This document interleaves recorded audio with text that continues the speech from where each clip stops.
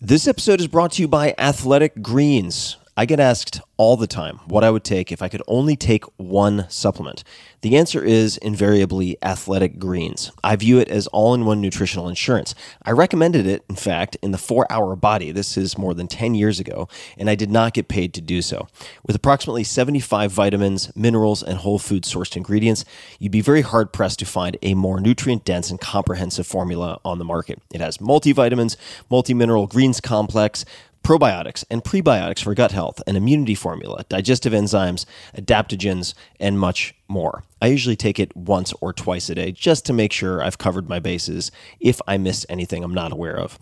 Of course, I focus on nutrient-dense meals to begin with. That's the basis. But Athletic Greens makes it easy to get a lot of nutrition when whole foods aren't readily available. From travel packets, I always have them in my bag when I'm zipping around. Right now, Athletic Greens is giving my audience a special offer on top of their all-in-one formula, which is a free vitamin D supplement and 5 free travel packs with your first subscription purchase. Many of us are deficient in vitamin D. I've found that true for myself, which is usually produced in our bodies from sun exposure. So, adding a vitamin D supplement to your daily routine is a great option for additional immune support. Support your immunity, gut health, and energy by visiting athleticgreens.com/Tim. You'll receive up to a year's supply of vitamin D and 5 free travel packs with your subscription. Again, that's athleticgreens.com/Tim. This episode is brought to you by 5 Bullet Friday, my very own email newsletter. It's become one of the most popular email newsletters in the world with millions of subscribers, and it's super, super simple. It does not clog up your inbox. Every Friday, I send out 5 bullet points, super short, of the coolest things I've found that week, which sometimes includes apps, books, documentaries, supplements, gadgets, new self-experiments, hacks, tricks, and all sorts of weird stuff that I dig up from around the world. You guys, podcast listeners and book readers, have asked me for something short and action-packed for a very long time, because after all, the podcast, the books, they can be quite long. And that's why I created 5 Bullet Friday. It's become one of my favorite things I do every week. It's free. It's always going to be free. And you can learn more at tim.blog/Friday. That's tim.blog/Friday. I get asked a lot how I meet guests for the podcast, some of the most amazing people I've ever interacted with. And a little known fact, I've met probably 25% of them because they first subscribed to 5 Bullet Friday. So you'll be in good company. It's a lot of fun. 5 Bullet Friday is only available if you subscribe via email. I do not publish the content on the blog or anywhere else. Also, if I'm doing small in-person meetups, offering early access to startups, beta testing, special deals, or anything else that's very limited, I share it first with 5 Bullet Friday subscribers. So check it out, tim.blog/Friday. If you listen to this podcast, it's very likely that you'd dig it a lot, and you can, of course, easily subscribe anytime. So easy peasy. Again, that's tim.blog/Friday. And thanks for checking it out. If the spirit moves you. Optimal minimalism. At this altitude, I can run flat out for a half mile before my hands start shaking. Can I ask you a personal question? Now would seem an appropriate time. What if I did the opposite? I'm a cybernetic organism, living tissue over metal endoskeleton. The Tim Ferriss Show. Well, hello, boys and girls, ladies and germs. This is Tim Ferriss. Welcome to the Tim Ferriss Show, where it is usually my job to deconstruct world-class performers, to tease out their routines, habits, etc., that you can apply to your own life. This time around, we have a very special edition of this podcast featuring 2 of your favorite guests from the past, Dr. Mark Plotkin and Hamilton Morris. Mark takes over my duties as host and interviews Hamilton for an episode of the Plants of the Gods podcast. You, my dear listeners, are hearing this audio before anyone else, so it's a Tim Ferriss Show exclusive. I've previously featured some of my favorite episodes from the Plants of the Gods podcast here on this podcast, and you can find all of those at tim.blog/Plants of the Gods. These episodes cover a lot of fascinating ground. So let's get to the bios. Who is Mark, if you don't know? Mark on Twitter at Doc DOC. Mark Plotkin is an ethnobotanist who serves as president of the Amazon Conservation Team, which has partnered with roughly 80 tribes to map and improve management and protection of roughly 100 million acres of ancestral rainforests. He is best known to the general public as the author of the book Tales of a Shaman's Apprentice, one of the most popular books ever written about the rainforest. His most recent book is The Amazon: What Everyone Needs to Know. You can find my interview with Mark at tim.blog/Mark Plotkin. That's MarkPlotkin. And his guest today is Hamilton Morris. Love Hamilton. Hamilton on Twitter at Hamilton Morris, Morris, is a chemist, filmmaker, and science journalist. A graduate of the New School, he conducts chemistry research at St. Joseph's University.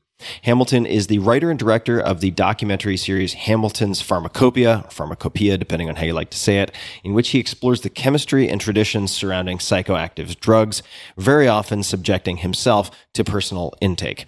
You can find my most recent interview with him at tim.blog/Hamilton. And what you're about to hear is a tightly packed 60-minute interview.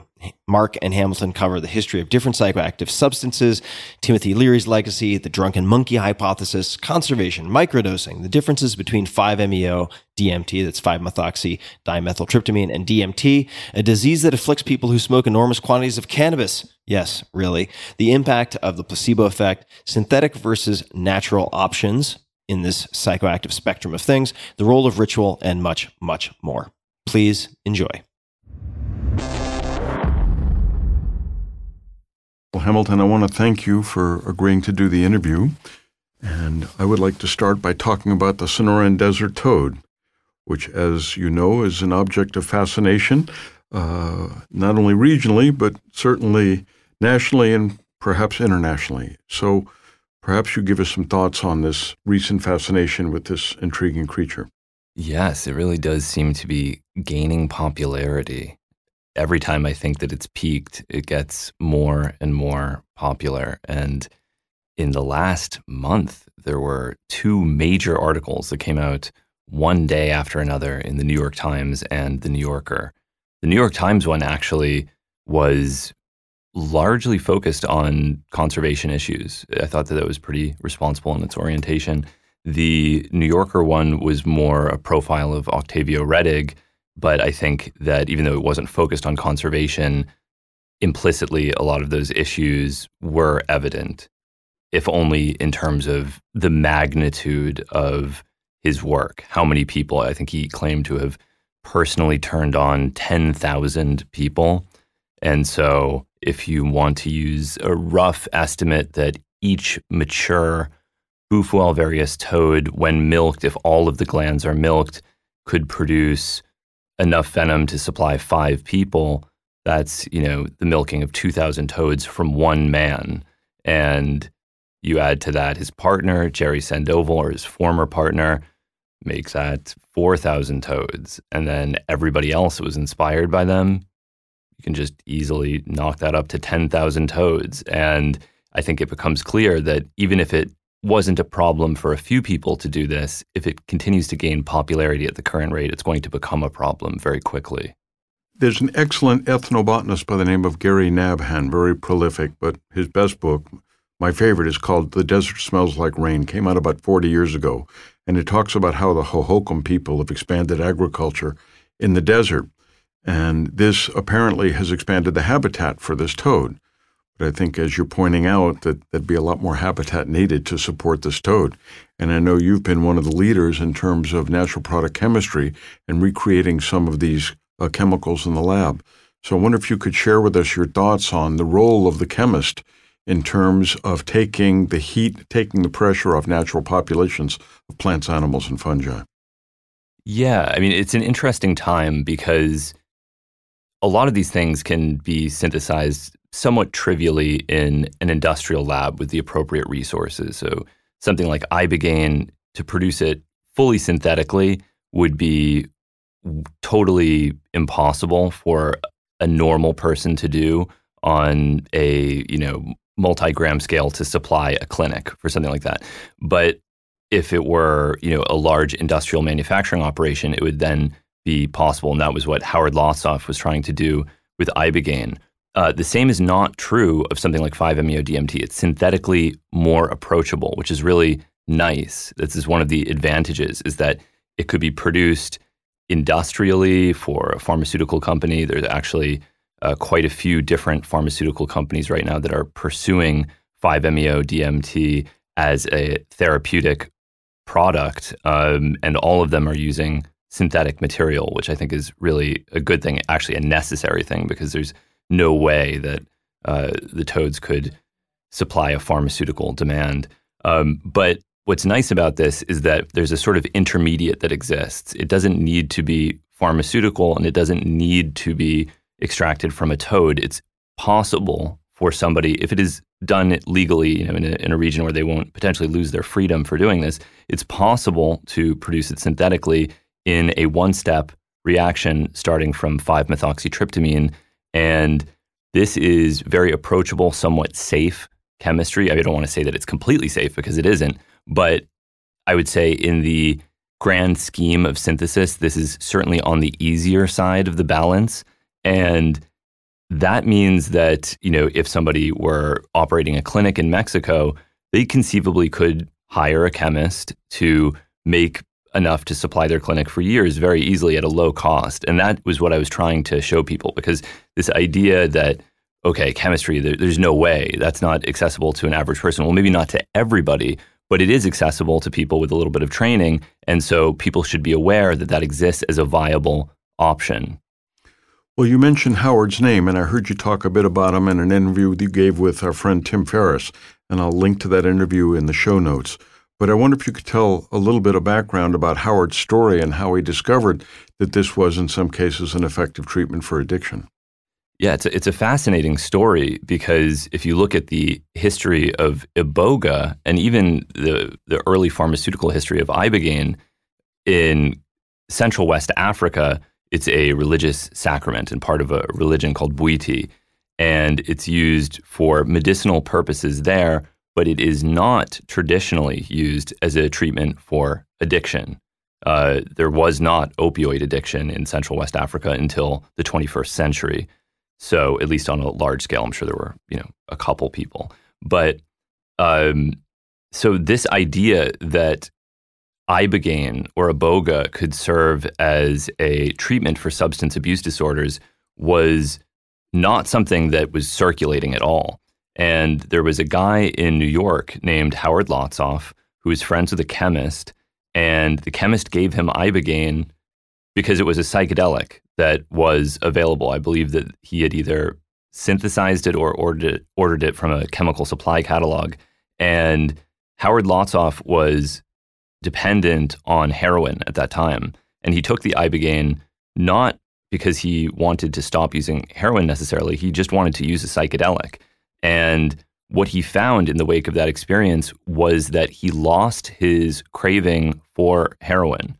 And not only did he lose the craving for it, the very way that he conceptualized the heroin had changed. He didn't think of it as something that was desirable or good. He started to think of heroin as essentially a symbol of death, something that was, not only did he not need it, he didn't want it either. And this was something that emerged accidentally. This was a serendipitous discovery. He wasn't looking for this, but he found it. And what he experienced was not unique. Other people tried ibogaine and iboga for the same purpose as a treatment for addiction, and it was found to be the case that actually quite a large number of people responded similarly. And this has even been demonstrated in animal models of addiction. So this is a demonstrated effect. It doesn't work for everyone all the time, but it seems that maybe a solid third to a quarter of people that undergo this therapy are able to stop using heroin or other opioids. Well, there's many fascinating nuggets of information tucked in that answer, but one that stands out to me is that this is a powerful and effective use for something that the indigenous peoples weren't using it for. And so what the point of this, and I think the relevance for this podcast, is that not only are these mind-altering substances important and useful for things they've always been used for, but there's new things that come to the fore. I'm reminded of Charles Nichols at LSU, who's using tiny doses of hallucinogens to treat asthma. and they're not causing hallucinations. And I'm wondering if you think that this kind of explains this whole microdosing movement, that people aren't really sure how it works or what it's for, but people seem to like it and find it effective for a variety of purposes. Well, yes, microdosing is difficult to talk about because it doesn't really have a precise definition.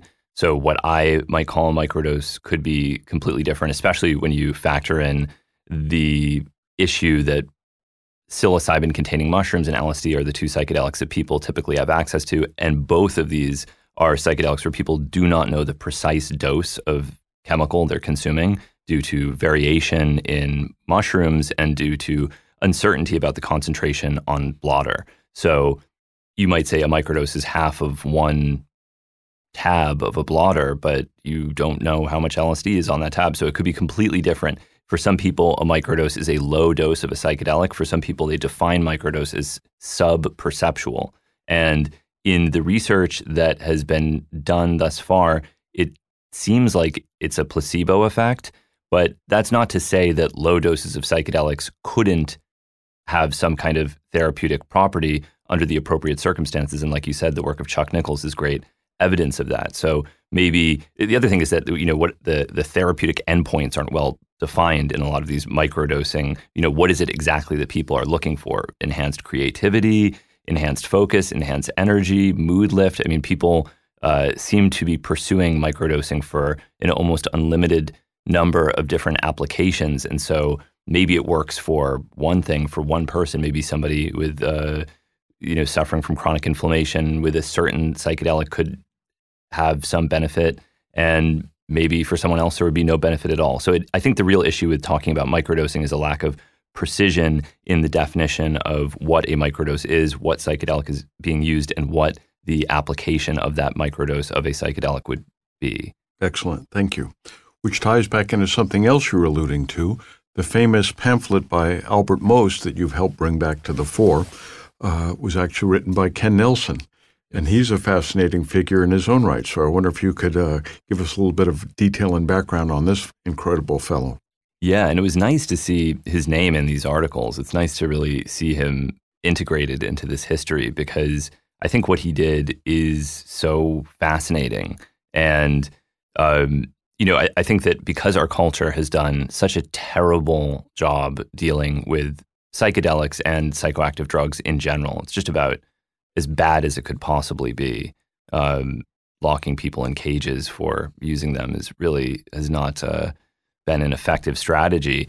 And for that reason, I think we tend to look to indigenous cultures for guidance, because they've done a far better job at learning how to use these things constructively and medicinally. And so we're almost uncomfortable with our own contributions. I think there's a tendency to try to exclusively look. Some people go too far. And in the case of Bufo Alvarez, I think that they have done that. They have essentially fabricated an indigenous history of use, because if it's ancient, if it's traditional, if it's indigenous, that means that it's good. That means that it's okay. That justifies it. Well, all known evidence points to there not being a tradition of using Bufo Alvarez. This is something that emerged in the United States with a white man in Texas named Ken Nelson, who was actually inspired by a misunderstanding by an anthropologist named Jeanette Runquist, who had hypothesized that there was ancient use of psychoactive toads. So he read about this in Omni magazine and thought, well, that's cool. I'd like to try that myself, not realizing that in his imitation of what he thought was an indigenous practice, he was actually inventing a new practice himself. Very interesting twist in all of this. And so he was, by all known accounts, the first person to find this toad, milk it, and smoke the venom. And at the beginning, it was obscure. There were, psychedelic cognoscenti like Andrew Weil or Wade Davis who pursued this and were very interested in it. But this was not a phenomenon. The celebrities weren't talking about toad venom in the 1980s. And if it was popular, it was probably equivalent in popularity to synthetic 5-MeO-DMT at that time, which had been available from chemical supply companies since at least the 1960s. So the synthetic 5-MeO-DMT history actually predates the use of Bufal varius venom. It just was never talked about as much. And there's something, I suppose, something cool about the idea of smoking toad venom. People like to talk about it. We're talking about it right now. There's something weird about it. It's a good story. And it wasn't until celebrities really started doing this in the 21st century and until Octavio Rettig and Jerry Sandoval started going on a crusade as toad venom evangelists that this really became the phenomenon that we're currently talking about. Well, that's a new phrase for me, toad venom evangelist. Yeah. I'm going to have to be lifting that one. So why are people calling this the God molecule versus just plain old DMT? Well, the experiences are very different.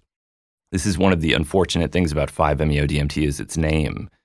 People think that because the name contains DMT, that it is a form of DMT or that it is, very, very closely related to DMT. But psilocin, the active metabolite of psilocybin and a component of psilocybin-containing mushrooms, is closer to DMT than 5-MeO-DMT is structurally.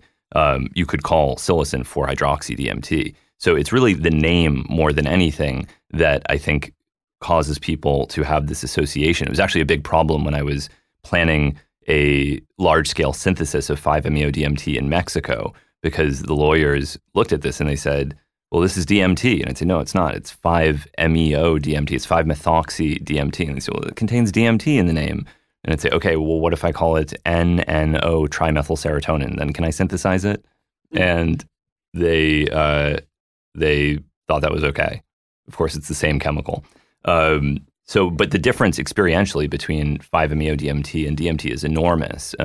I would say that DMT is very much a prototypical classical psychedelic. It's highly, highly visual. You have profound visual distortions. You often see your environment in a different way. You think about yourself, your relationships. It's a personal experience, whereas 5-MeO-DMT is often non-visual. It's often sort of impersonal. I think it tends toward universal, where it's not about your life, but life in general. And it doesn't have a lot of the qualities that people think of when they talk about psychedelic drugs. I mean, for many people, myself included, the experience is losing consciousness entirely for a brief period and then having something that could be termed a near-death experience. Physiologically speaking, it isn't, but experientially, it does feel that way. Well, I want to make the point here that we're not doing commercials for any of these substances. And in all the episodes, I point out that these things can be lethal, and you've mentioned that on your show and in some of your writings and interviews. But even cannabis, which people sort of think of as this harmless thing that can't hurt anybody. And I was reading something of yours recently that talked about problematic relationships with cannabis. So I wonder if you could give an example of that so that people understand that all of these plants are the gods and fungi are the gods and frogs are the gods may have a downside. Yeah, I think it's very important to have a balanced perspective on these things, because there's been something really polarizing about the way they've been publicly discussed from the very beginning. They're either a panacea that's going to cure all of society's ills, they're going to prevent us from being mean to each other, they're going to end all wars, or they're poisonous agents that will destroy your mind and leave you intellectually crippled. And of course, the truth is somewhere in the middle, where for some people, under some circumstances, they can have a tremendous benefit and they can be truly life-changing. And under other circumstances, they can have a damaging effect. And with cannabis, I think, is an interesting example because it also includes the political dimensions of all this. Because the people that have been using these substances for decades have been persecuted, and that creates a sort of insecurity complex, understandably, justifiably. If the government says that this is dangerous and they're willing to lock you in a cage for it, if your employer can terminate your employment if they find traces of this substance in your hair or your urine, which is an insane invasion of privacy that nobody should tolerate, then it makes sense that you'd want to really stand up for this stuff and say, hey, wait a second, it's never killed anybody. It's safer than alcohol, safer than tobacco. this stuff is innocuous. And in fact, you can smoke it every single day and you'll be totally fine. And in many instances, that might be true, but that doesn't necessarily mean that you should. And it doesn't mean that I think this is the tendency, is we go too far in one direction or another. And a lot of it has to do with this, this insecurity from people demonizing these substances for so long. Agreed. But can you give perhaps an example of a problematic relationship with cannabis? Because your point is well taken, but that is even cannabis can have a downside. Oh, certainly. Yeah. I mean, I think one of the most interesting examples is there's a disorder called cannabis hyperemesis disorder. Are you familiar with this? It wasn't described in the medical literature until somewhat recently. It's a very odd phenomenon where people who smoke enormous quantities of cannabis will start vomiting continuously. And the only thing that relieves their nausea is taking a hot shower. And people started showing up in emergency rooms when they ran out of hot water because they couldn't control their vomiting.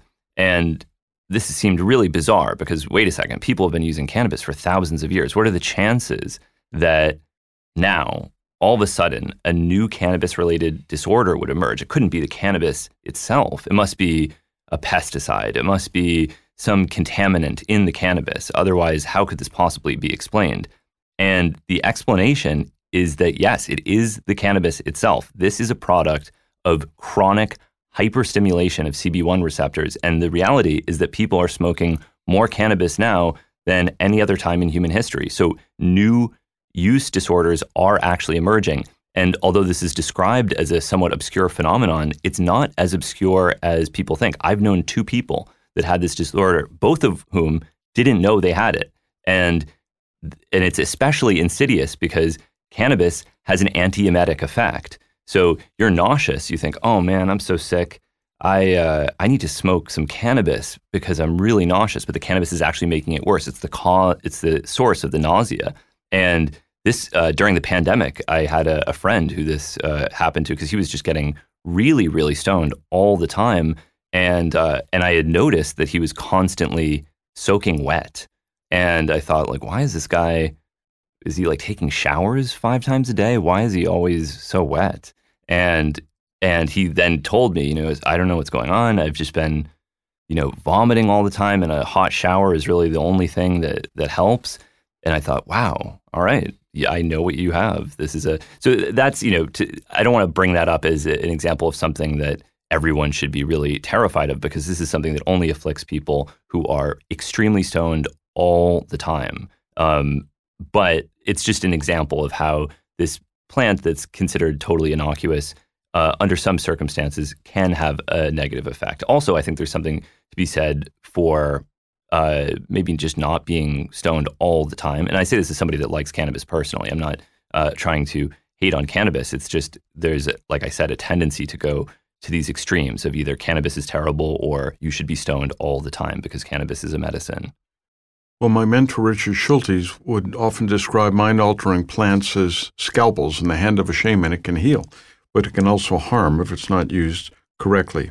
And so, once again, all of these plants, all of these fungi, all of these substances need to be used with caution and approached with reverence and carefully. And that's why I often tell people you shouldn't be experimenting on your own with very powerful substances. I also wanted to ask you, Hamilton, about other frogs before we move into a few other topics. And that is, when I was working on a book called Medicine Quest about 30 years ago, I interviewed John Daly. And at that point, 30 years ago, Daly had isolated 40 novel chemicals just from frogs, from 50 different species. So I'm wondering, what's your perspective on frogs and other plants, animals, and fungi as to what's still out there? I love frogs, and they are amazing chemists. I mean, I imagine you're familiar with epibadidine. It's such a beautiful molecule. And for a terrestrial species to even produce a chlorinated natural product like that is already sort of unusual. Then you have the 7-aza-norbornane ring, which is just bizarre. I mean, the chemistry of it is really, really fascinating. And these frogs and toads are capable of biosynthetic feats that would be very difficult for human chemists. It's remarkable. And I don't doubt that there are amazing things left to be discovered. Well, I have read recent reports of two venomous frogs found in eastern Brazil, genus Corythromantis and Aparasphenodon, where they have toxins more poisonous than the Bushmaster.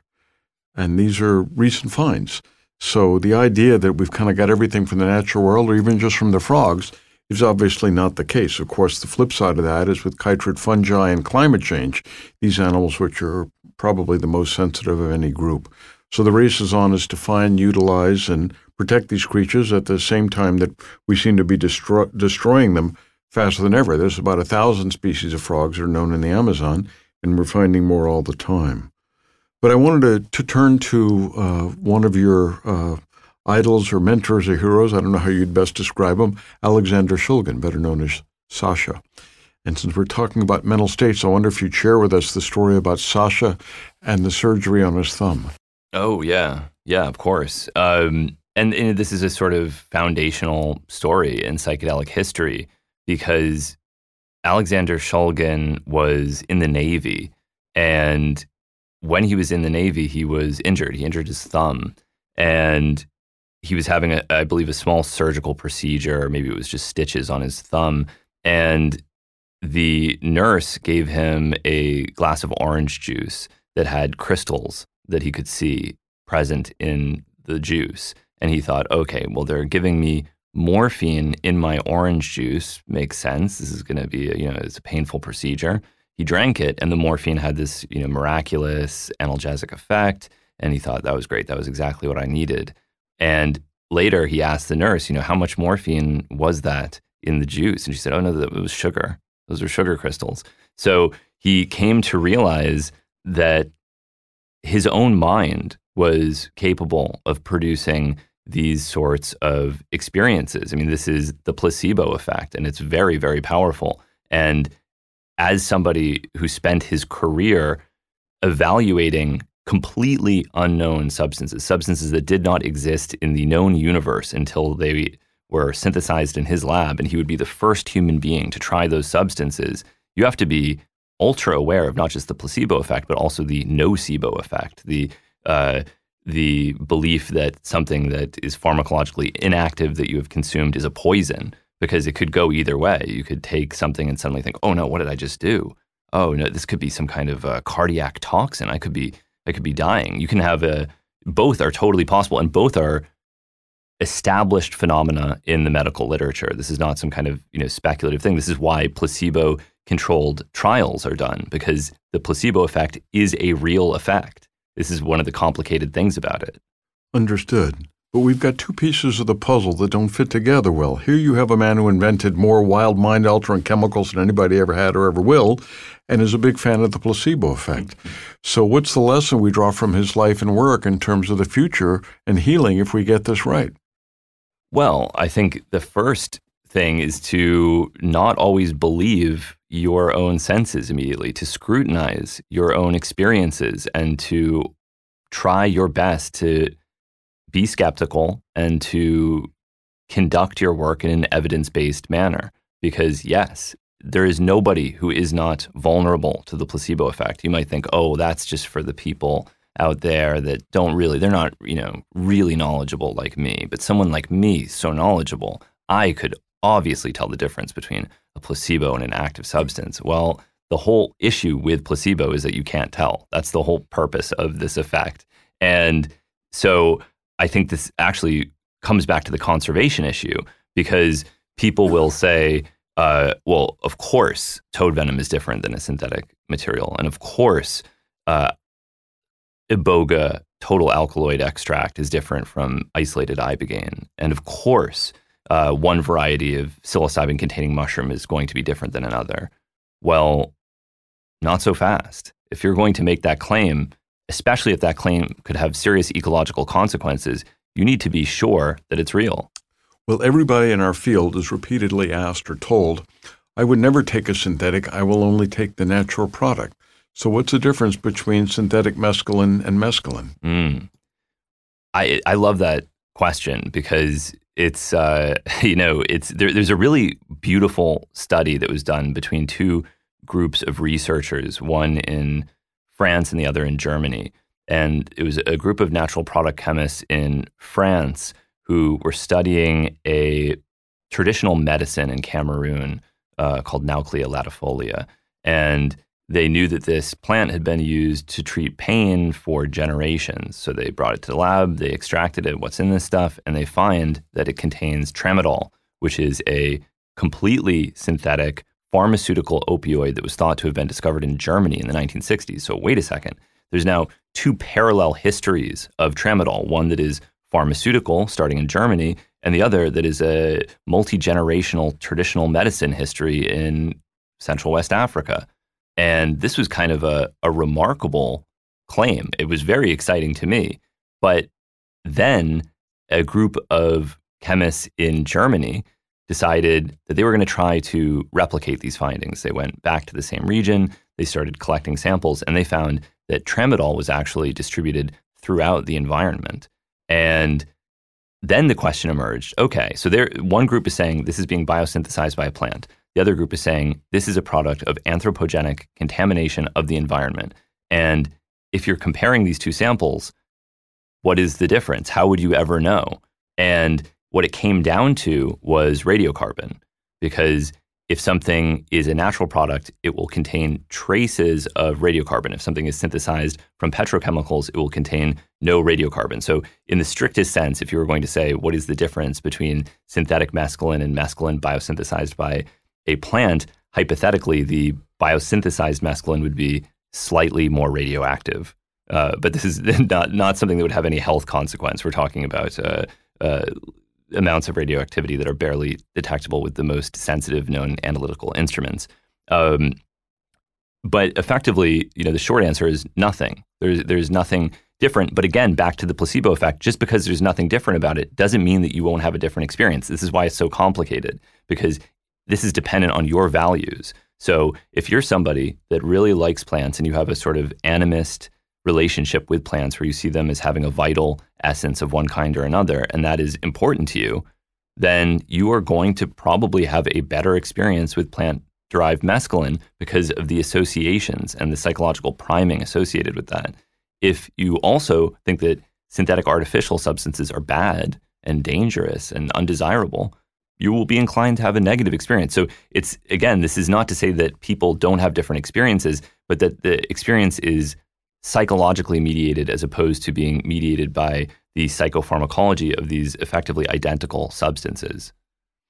Which links to another issue that I want to discuss, and that is that of ritual and the role of ritual and the importance of ritual. The best description I was able to find, ritual is the performance of ceremonial acts prescribed by tradition or sacred decrees. So many of these traditional uses involve a lot of ritual.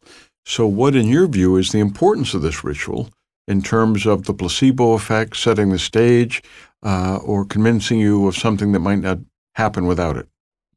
There's so many different purposes that a ritual can have depending on the ritual and the plant and what is being done and where it's being done in the culture. But I think that ritual can be very important for emphasizing and accentuating certain dimensions of an experience. So traditionally, Iboga was not used to treat substance abuse disorders in Gabon, but in recent years it is being used that way.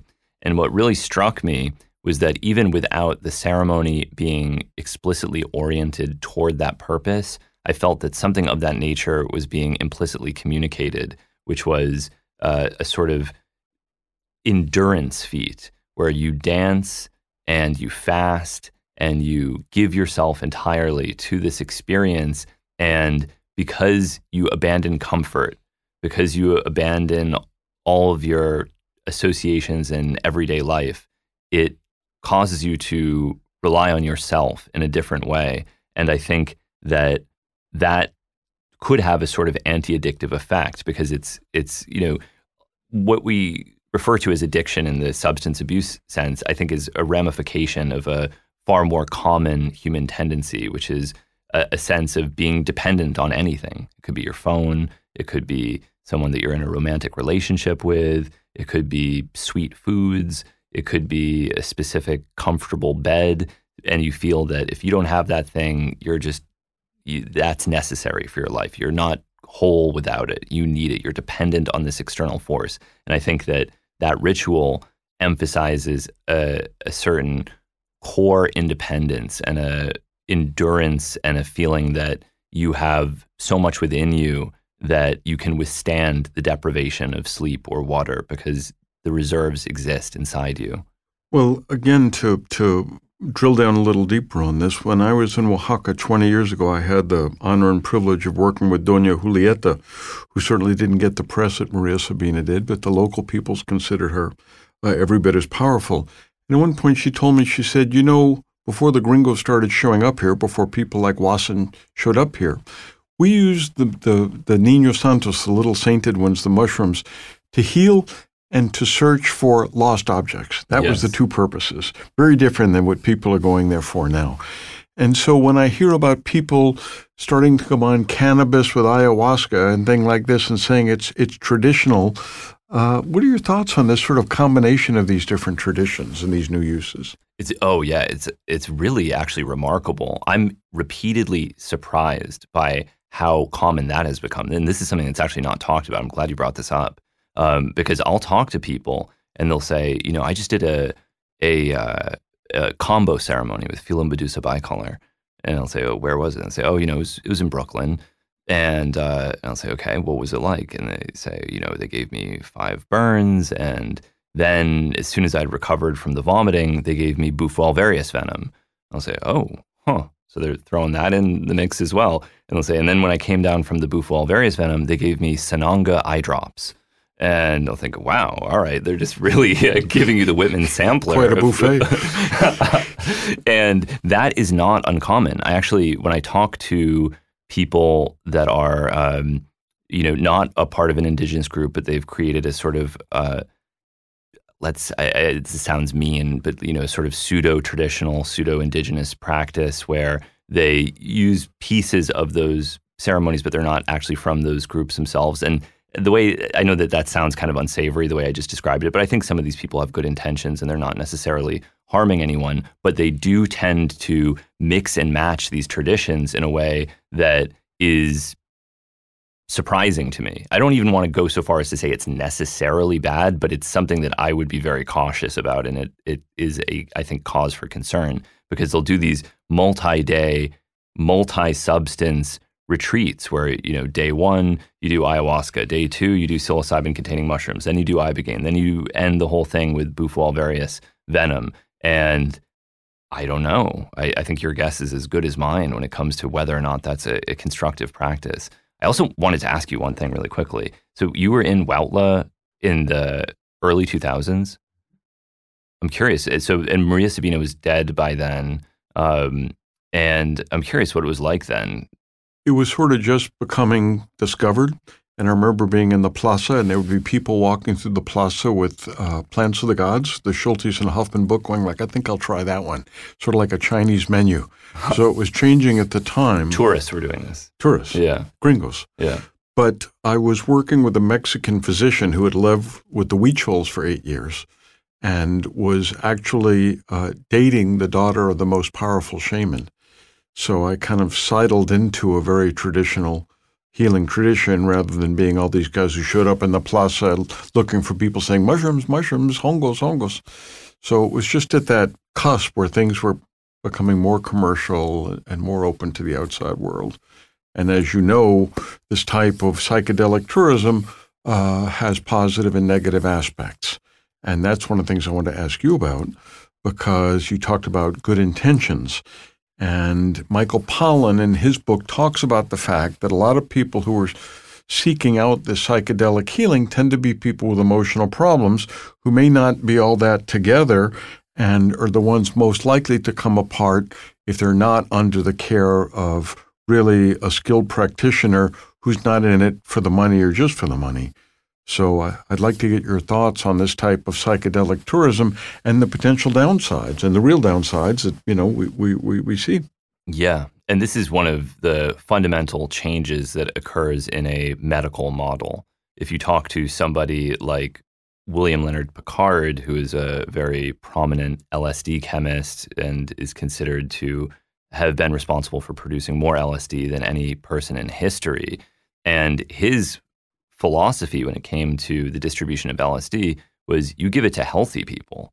This is not a substance that you give to somebody who just broke up with their boyfriend or girlfriend. This is not something you give to somebody who's mentally unstable. This is something that is used for the betterment of healthy people.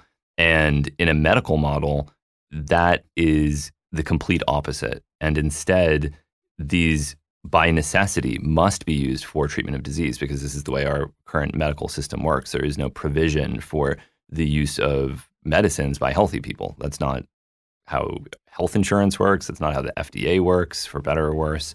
And so in these trials and at these retreats, so this occurs on both the gray market, black market, and the medicalized market, there is a tendency for people who are pursuing these things for treatment of disease. And you run the full gamut of problems that can come with that. I think on one end, you have a lot of the sorts of things that happen in the realm of unregulated cancer treatments, where you have desperate people because a lot of diseases will put somebody in a state of serious desperation. You have a terminal neurodegenerative disease, you want something that will halt that degeneration, and you'll try anything. And if somebody says, hey, Ibogaine is a treatment for Parkinson's disease, which is a claim that is made quite often, and the evidence for it is not very strong. I've actually talked about this in the past, and is it possible that it could treat Parkinson's? Yeah, I think it's possible, but there certainly isn't sufficient evidence that people who have Parkinson's disease should take Ibogaine thinking that this is going to cure all of their problems. I mean, it really has not been adequately studied. So you have that sort of thing happening. And then you have the problems with aftercare, with integration, where if somebody, has some kind of trauma and they have this experience at, let's say, a toad venom retreat, then what? Is there a follow-up? No. Then they're on their own. And we don't live in a society that has provisions for caring for people after an experience like that, which can be really disruptive to their functioning. I think this integration issue is much overlooked in our field.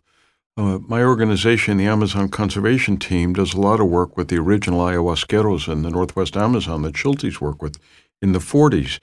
And many times you'll finish a ceremony and 3 days later you're walking down the street and you'll get some realization or you have some weird sort of semi-vision.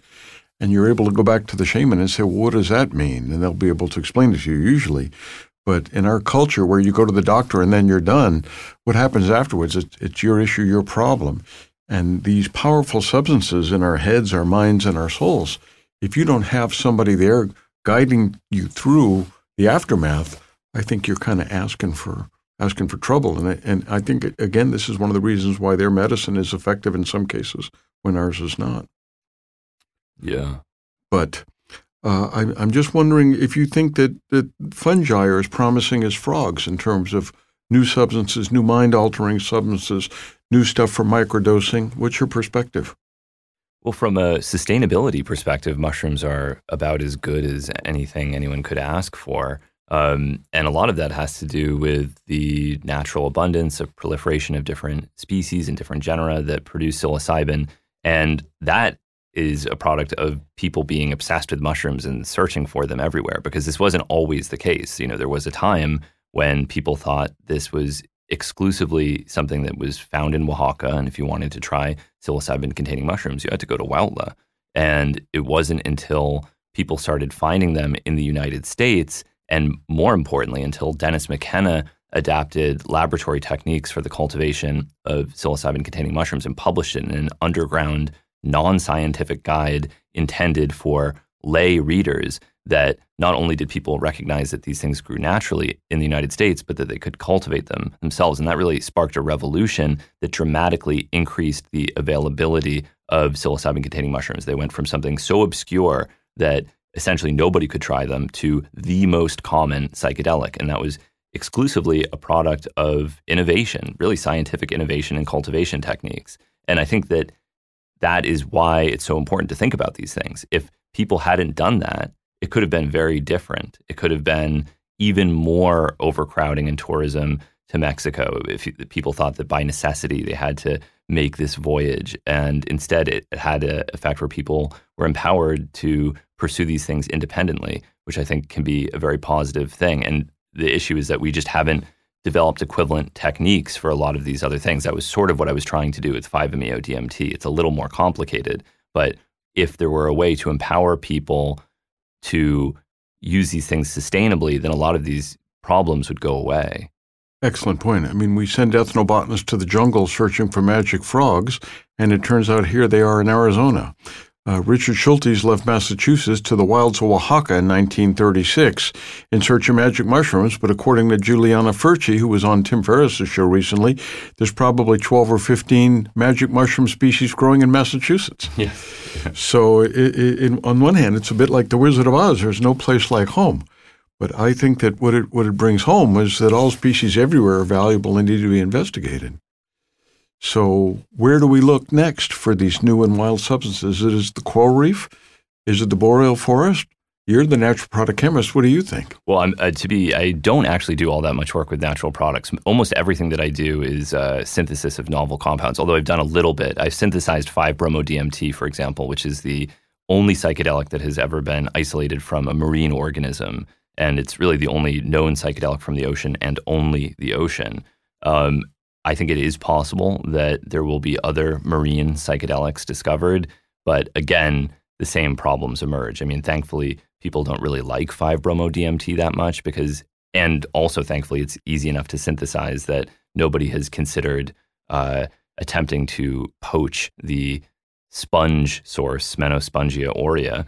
But what if that were not the case? What if it were like 5-MeO DMT and it produced a really remarkable, life-changing type experience, and that would rapidly become a conservation issue, and you'd probably run into the same phenomenon where some shaman or zealot would say, well, look, I found an ancient engraving of a sponge, and this shows that, in fact, people have been using sponges for thousands of years, and it is our ancestral responsibility to remove these sponges from the ocean and figure out a way to smoke their alkaloids. I think it's going to present a more challenging case for these neo-shamans to claim that it was always used as a hallucinogenic by the indigenous peoples who lived on the coral reef, but time will tell. Now, I'm wondering if you have any thoughts to share on the preponderance of hallucinogenic substances in the New World and the New World tropics versus the Old World. A lot of people have paid a lot of lip service to this, and I haven't heard a convincing case as to why we have so much from Central and South America and relatively so little from Africa or Asia. I think one answer seems to be that people have not looked as hard. I mean, people are finding new species of psilocybin-containing mushrooms. There was a species found in Congo not so long ago that, just it seems very possible to me that nobody had looked until somewhat recently. There was even evidence of traditional use of psilocybin-containing mushrooms in Uganda, which would be really interesting because that would suggest that there was maybe a parallel evolution of psilocybin-containing mushroom traditions in both Africa and in Mexico. The evidence for the use in Uganda is relatively slim, but there is one paper on it that suggests that this could be the case. Yeah. Well, if you get me that reference, put it in the show notes, because I'm sure that'll be of great interest to a lot of people.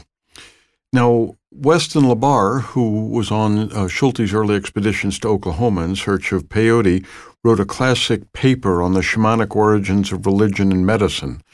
And I'm wondering if you have a personal opinion or insight as to whether these disciplines were essentially the same or how much overlap there was thousands, tens of thousands, or maybe 100,000 years ago. Oh, well, certainly, traditionally, there would have been an enormous amount of overlap, depending on what culture you're talking about as well.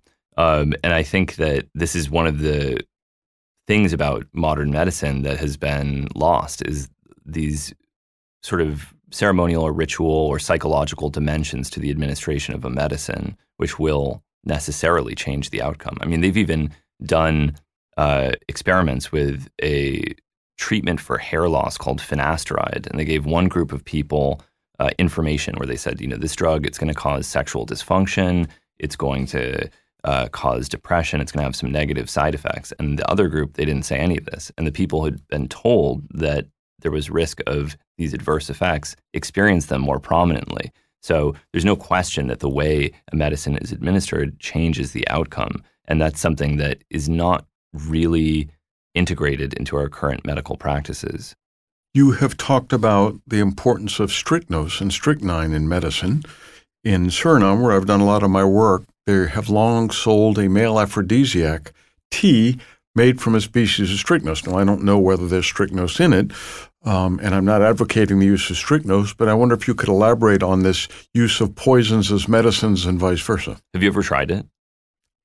I have not tried it. Yes.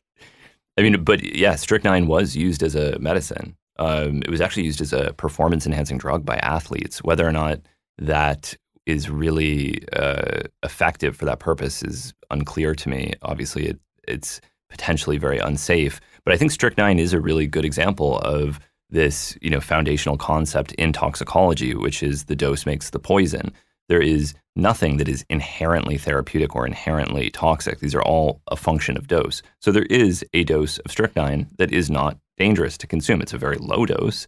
The therapeutic index of strychnine is quite a bit lower than other substances, but that doesn't mean that it is intrinsically a poison. Almost everything that we call a poison under some circumstances, at least conceivably, could have a therapeutic effect, including radiation. So,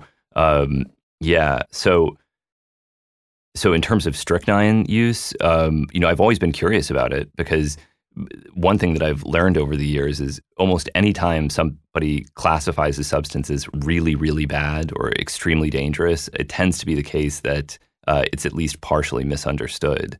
And it wouldn't surprise me all that much if maybe a very, very low dose of strychnine did elicit some kind of desirable effect. But obviously, I am not suggesting anyone listening to this go out and try to evaluate that on their own.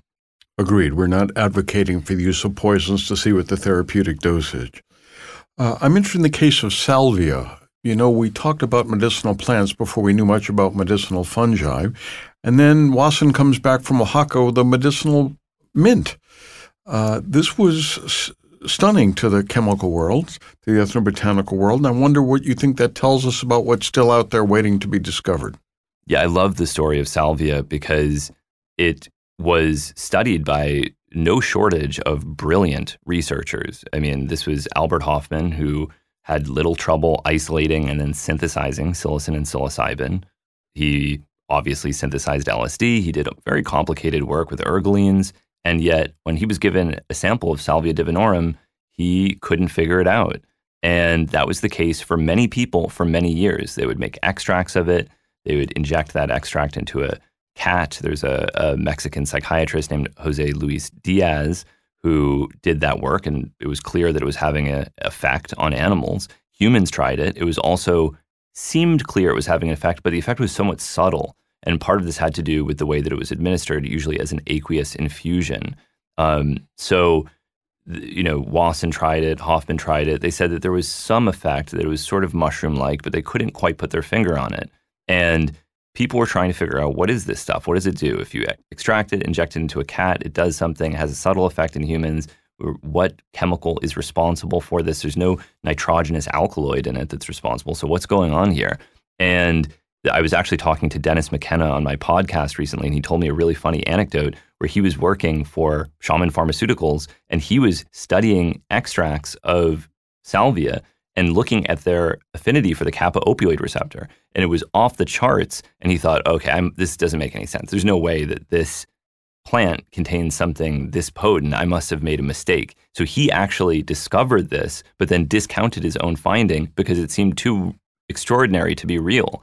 And it wasn't until Brian Roth actually started working with another citizen scientist named Daniel Siebert that they were able to definitively demonstrate that the active principle of Salvia divinorum was salvinorin A, and that salvinorin A was an extraordinarily potent and selective agonist for the kappa opioid receptor, and that it was the most potent naturally occurring psychedelic. So that is quite a curveball coming from a plant that there was some ambiguity whether it was active at all. Well, when I was in Oaxaca and asked the shaman about it, she said, I'm not going to give it to you. It's too strong and you don't need it. And eventually she changed her mind, but it was really very unpleasant. and I didn't feel a healing result from it. But now that it's obtained such wide popularity, I have to say I remain very surprised. But it clearly is not similar to many of the other mind-altering substances that I've had experiences with. Did you chew the leaves or use an aqueous infusion? No, it was the leaves. Yeah. So that's how she administered. She said she didn't use it much because it was so powerful, and it was like sort of a last ditch or very serious cases. Whereas, as you point out, that these shamans often give you medicines when you're not sick, what we'd probably call adaptogens or immunostimulants, which 20 years ago weren't words that were in common parlance. But I was just struck by how different it was and how unpleasant it was, frankly. And what was it that you didn't like? I felt that I was underwater in the dark for 9 hours.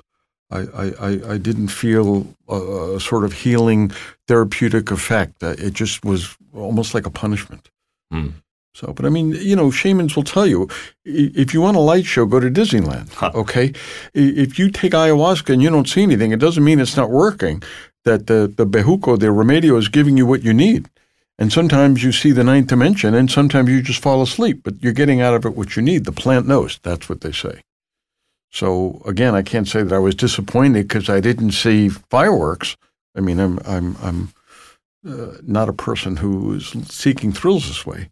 It's just that, many times we've all had experiences with these substances where we felt better for it, or felt relief or stressed or whatever. And, sometimes you don't. And sometimes maybe you feel a little worse off.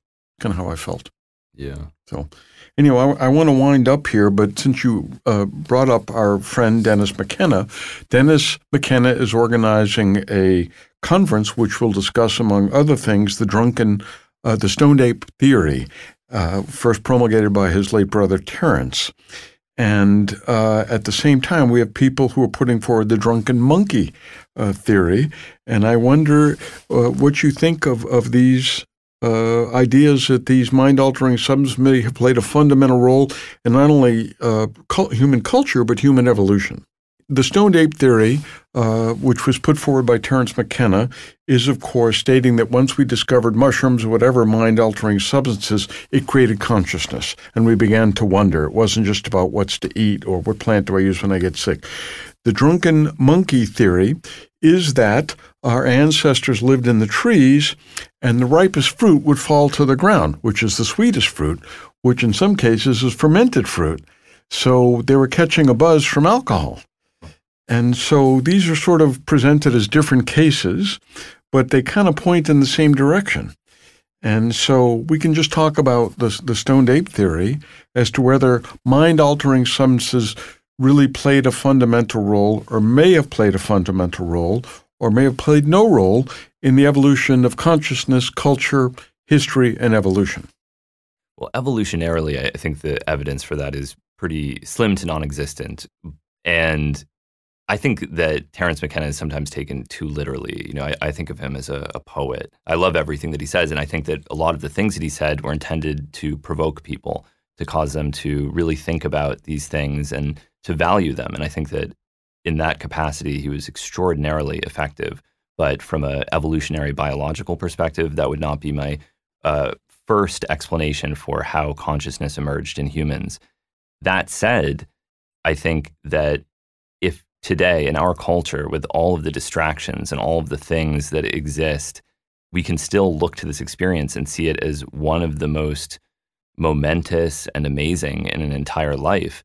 You think, well, what would that have been like if you didn't have all of these distractions? If it's this valuable to us now, what would it have been like in the past? And if it allows people to have religious epiphanies and even start religions now, then what would it have been like in the past? And I think that it's reasonable to assume that it might have been similar.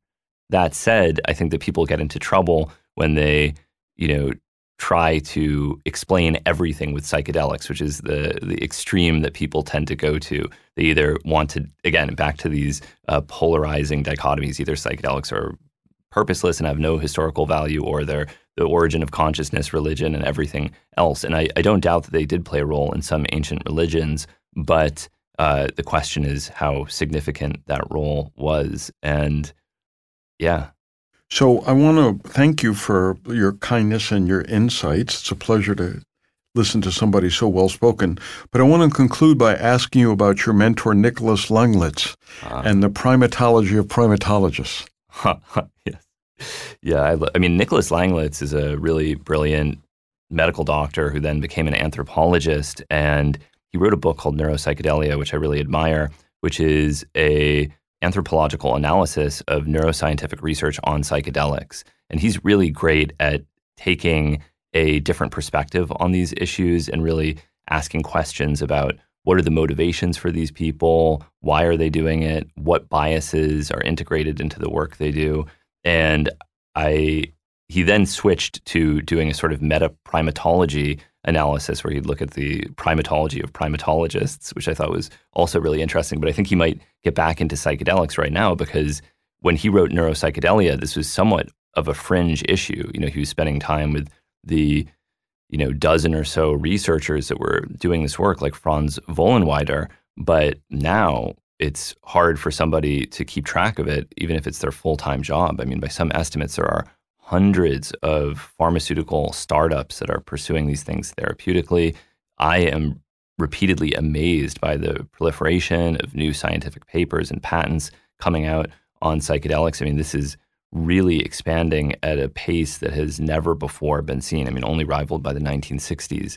And so it's good that there are people carefully monitoring what's happening because it's an important time in history.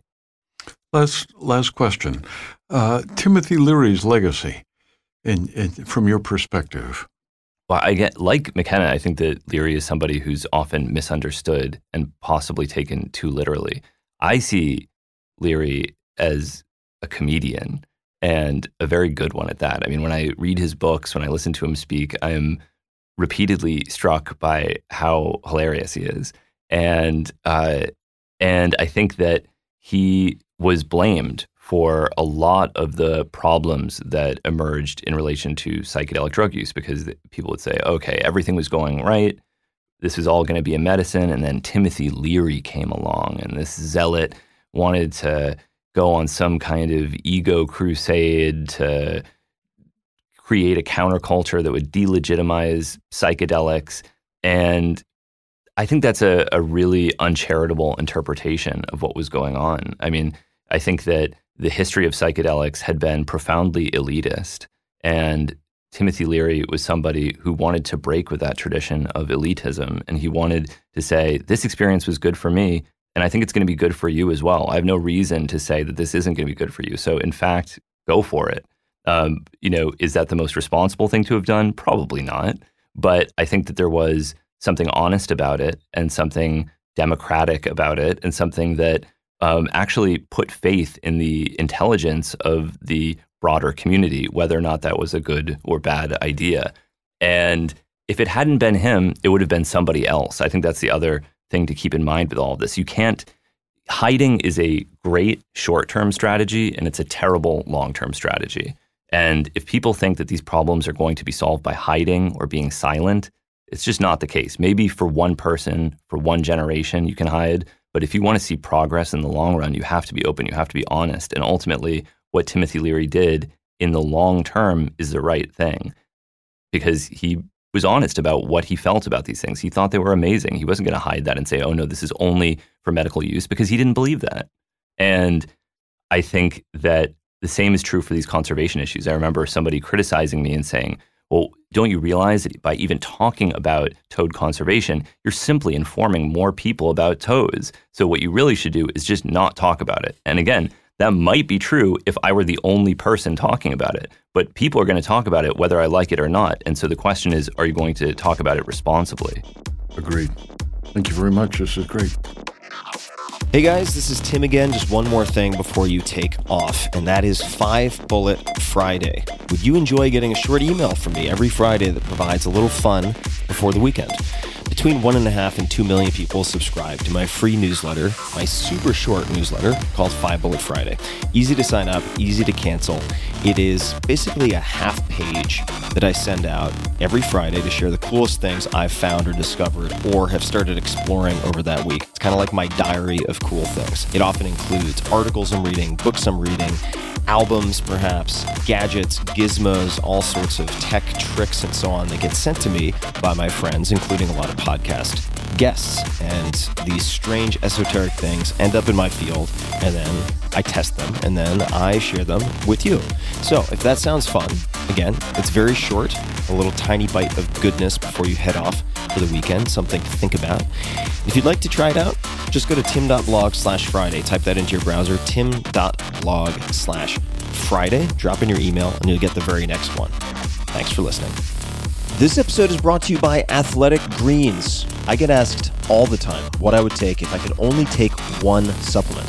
The answer is invariably Athletic Greens. I view it as all-in-one nutritional insurance. I recommended it, in fact, in the 4-Hour Body. This is more than 10 years ago, and I did not get paid to do so.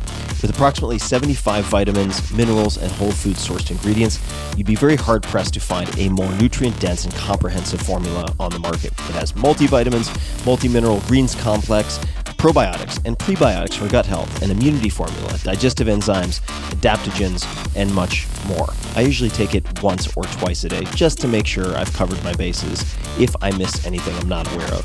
Of course, I focus on nutrient-dense meals to begin with, that's the basis, but Athletic Greens makes it easy to get a lot of nutrition when whole foods aren't readily available. From travel packets, I always have them in my bag when I'm zipping around. Right now, Athletic Greens is giving my audience a special offer on top of their all-in-one formula, which is a free vitamin D supplement and 5 free travel packs with your first subscription purchase. Many of us are deficient in vitamin D. I've found that true for myself, which is usually produced in our bodies from sun exposure. So, adding a vitamin D supplement to your daily routine is a great option for additional immune support. Support your immunity, gut health, and energy by visiting athleticgreens.com/Tim. You'll receive up to a year's supply of vitamin D and 5 free travel packs with your subscription. Again, that's athleticgreens.com/Tim.